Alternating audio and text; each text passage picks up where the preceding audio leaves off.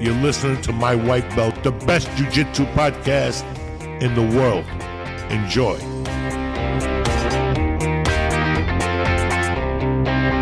Hey everybody, welcome back to another episode of My White Belt. I am your host, Jim Trick, coming to you live from Massachusetts. It's an absolutely beautiful summer day here in Massachusetts. I hope that you are thriving and that you are excited about training. I hope that training is going well. If you're recovering from a tweak, I hope that your recovery is going well. I sent out this week's newsletter, the My White Belt newsletter this week was talking about work ethic. And I just happened to get a bunch of letters back, people thanking me for talking about work ethic and reminding them that work ethic is not just reserved for work. Work ethic is not just reserved for the way that you make money, but it's really important to apply work ethic to the things that we're passionate about. If our work ethic is just reserved for work and we're putting all of our energy and all of our time into just fueling work, I mean that's fine if you're lucky enough that you have one of those jobs where you say, I've never worked a day in my life because I love digging ditches. Then that's awesome, and I'm thrilled for you. And I do a handful of things for a living, and I really love, I think, just about all of them. And, some more than others, depending on the day and depending on the season. But all that to say that I'm glad that the newsletter landed with you uniquely this week. And I'm grateful. And I encourage you, listen, what is life? I forget who said it, but somebody famous, it was like Albert Einstein or somebody like that, said, there are two things in life, love and work and love. So I hope that you're working hard and honorably at your work, but I also hope that you are working hard at the things that you love, whether that is, building the relationship with your children or your spouse or your boyfriend or your girlfriend, or your relationship with yourself. I hope that you are working hard at those. And I hope that you're working hard at your passionate pursuits. And that is to say, if you love jiu-jitsu, if you are compelled by this beautiful, incredible martial art, I hope that you are giving it everything that you have to give. Work ethic applied to passions and great loves and noble pursuits, that is a good use of that attribute. So this is going to be a little bit of a shorter episode of the podcast, coming out a couple days late. I had an interview scheduled this past week. It fell through, and here we are today. Do all the things, please. If you're interested in supporting My White Belt, go to originmaine.com, buy yourself a gi, go to Jocko Fuel, get yourself some incredible supplements and nutritional tools, some milk, some protein powder, some Go drinks. Get yourself a new gi. Use the discount code TRICK10. Sign up for the newsletter. Go to mywhitebelt.com. Get a t-shirt. Do all those things. I'm grateful for your support. I'm grateful for your time and attention. And I'm grateful for those of you who have submitted questions at the My White Belt hotline. Let's take one now.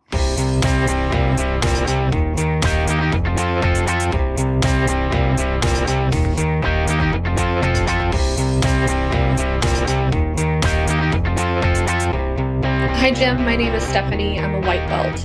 I have been training since October 2022, and as of this request voicemail is almost 9-10 months now, July 2023. I have not yet earned a stripe, probably rightfully so. I'm not in it to earn stripes, and I appreciate your honest feedback on several episodes about stripes and some people's feelings about them and whether or not we ask for them, and all of that has been very helpful. But I will have to say, I saw recently that another young lady in my group, which is fantastic, got a stripe, and she's been with the same teachers as me for only a few months. And I've now, been doing it for maybe 2 or 3 times the same amount of time as her. And I have to admit, it was extremely disheartening. So I guess my question is, I know it's all very individual, and I know I already admitted I probably don't even deserve one yet, but how do we get past this idea of this comparison when someone who starts well after you suddenly has the stripe before you? Kind of a bummer, but I'm still going. Don't worry. Thanks so much. Stephanie, thank you so much for submitting that honest, humble, important question. And okay, so, I'm not going to go through the whole long spiel that you've heard me talk about. I will simply say that stripes and belt promotions definitely serve a purpose. And so I'll just leave that point at that. I am pro stripes, I am pro belts, and I like getting promotions. Now, that being said, you standing in line at your academy and watching your training partner, somebody who has trained half as long as you, go up and get a stripe. Yeah, I mean, on the surface, at first glance, in that moment, that feeling sucks. Period. Full stop. That feeling sucks. You love jiu-jitsu. You're training hard. You're getting a lot out of it. It means something to you. And listen, I hear what you're saying. We say, I probably don't even deserve one yet. I'm going to kind of ignore that part of this. If you've been listening for a while, you probably kind of know what I'm thinking, So, listen, I'm not here to say whether or not you deserve a stripe, and you're not either. It's really up to your coach. Now, but that being said, back to that feeling of you've been training twice as long and you haven't gotten acknowledged with a stripe. Okay, it sucks. So let's agree that it sucks. Now, let's go a step further than that. I've been saying this line a lot lately, and it's this.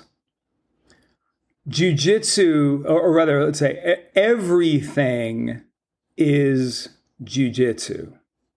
Everything is jiu-jitsu. And here's what I mean by that. We have some things that we say at our academy, and we say them and we kind of all know what we mean. Like we refer to our academy, our coach, Liam, refers to our academy as a rolling gym.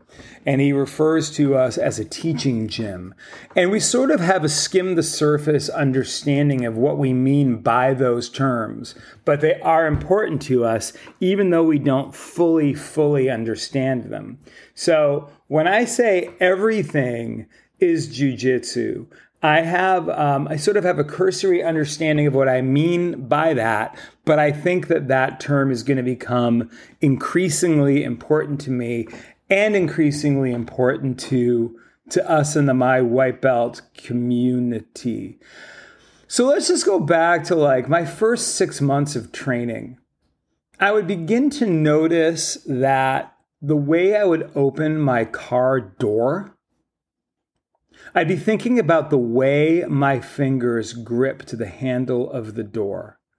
Or if I was walking into a shop with big, heavy double doors, I would notice the way my fingers gripped that door handle and the manner in which I opened it. Or when I was carrying, you know how when, I don't know if you do this or not, Stephanie, but when you're carrying your groceries out of the car, you want to try to get like say you've got 5 heavy bags of groceries, playing that game where you try to carry them all in at once so that you only make one trip. And, I began just noticing the way I gripped everything. I would think about my jiu-jitsu grips. And it just was like one of those things where I was like, oh, this is how I do this. This is how my body moves when I do this. And now, like, when I'm laying in bed, the way I move to switch positions in bed, I find myself often like doing a shrimp or a hip escape move when I'm getting out of bed. And I begin to see the physicality of jiu-jitsu everywhere. But you and I know that jiu-jitsu is more than just physical. It is emotional. It's spiritual if you want it to be. It's relational. Jiu-jitsu everything is jiu-jitsu. And so think about this. Think about this as a metaphor. Remember the first time somebody put you in a really tight side control. Remember the first time somebody put you in a really tight, heavy Keisagatame. Remember the first time you were mounted and somebody had like all of their weight pressing down on you. And you thought to yourself, wow, this is such an uncomfortable, awkward, difficult position to be in. So take side control. Side control is a great example. Somebody with a great side control where they are chest on chest and they've got that gable grip around the head and their knee has created a little pillow, and it's just so incredibly uncomfortable. And you say to yourself, okay, my work here is to get comfortable in really uncomfortable positions. So, what is a lesson? What is one of the life lessons that jiu-jitsu teaches us? Jiu-jitsu teaches us how to get comfortable in wildly uncomfortable circumstances, situations, and positions. Now, if we apply the physicality of how uncomfortable that is to something that is more emotional, relational, what part of your life would you be served in if you got more comfortable in an uncomfortable situation? Listen, it could be during a job review. It could be during maybe your marriage counseling. It could be, in your marriage counseling session. It could be at any place in your relationship where you begin to get more comfortable in uncomfortable situations. The opportunities that we get, I would say the opportunities that God provides for us to, and if you don't like it, that's okay. I'm not preaching to you. I'm saying this is how I see it. You tell your own story. You start your own podcast. But for me, the way I look at it is, and this is when I'm, on my game and in a good headspace, but that gift that I get of that moment where pressure is being applied to part of me, and I begin to suffer, and then I begin to get comfortable in that position.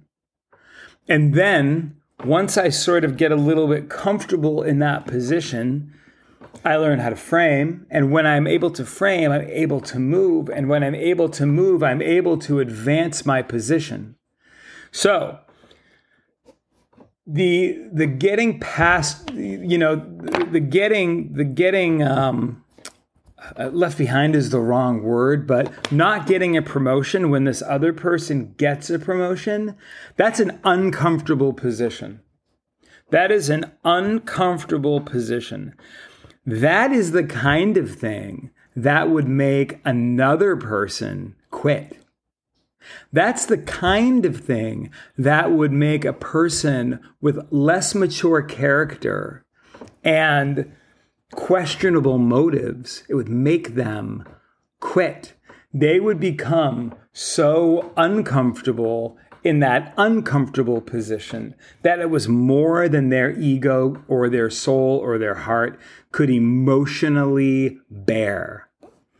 So it serves a really important purpose in your life and in your jiu-jitsu journey. So here's the deal, Stephanie. If this thing that would plausibly cause another person to quit, or maybe change academies, or maybe take a break, or maybe just kind of like have a secret internal tantrum, if you can look at that and go, oh, opportunity. That's an opportunity for me to say to myself, my training partners, my academy, and my coach that I can get passed over a dozen times and I'm not going anywhere. I am not going anywhere. I am here. I'm here to train because I love jiu-jitsu and no obstacle is taking me out of this. This is the thing that is making you strong, tough, resilient. And ultimately, this is a thing that has the potential to make you formidable. That, you know, in some other area of your life, when something similar comes up and you are able to say, I am committed, I am going nowhere. This is an opportunity for me to push against this and to get strong. This is an opportunity for me to grow in trust of my coach. This is an opportunity for me to do better and work harder, and not for the stripe, simply to prove to yourself that you are a person who does hard things. You are a person who is uniquely able to get comfortable in an uncomfortable position. And that's what's real. Listen, there are, I don't know, you know, the whole thing is, you know, and I've said this a bunch, but there are a lot of us who didn't get a lot of affirmation or don't get a lot of affirmation in other parts of our lives. And so the jiu-jitsu ranks carry a little more weight than maybe they should. And so it's also just very simply a good opportunity to check in with your own heart. But I look at you, Stephanie, I don't know you, I don't know where you train, but I look at you, you know, you've been training since the fall, you're in it, and I'm excited that you've discovered this and that you're doing it. And I hope, listen, obviously, anytime I'm sharing any counsel like this, there are, you know, if something unethical is being done to somebody, if you see somebody being treated poorly, or, you know, there are certainly lines with all of these things. This isn't to say that nobody here is a doormat and no one should put up with being treated poorly. But apart from that kind of egregious behavior, it sounds like you're doing this the right way for the right reason. And Stephanie, let me know when you get your stripe. I would be thrilled and honored to just celebrate that with you, and to celebrate with you the fact that you were able to feel that uncomfortable feeling and just stick with it and not go anywhere. So again, I appreciate the question, and I think we'll wrap there. This is just a little mini episode to put a little wind in your sails. Thank you for tuning in. Cool stuff coming up. And I guess that's really everything for today. Little mini bite-sized My White Belt episode. I'm Jim Trigg. This is My White Belt. Until next week, train hard and please train smart.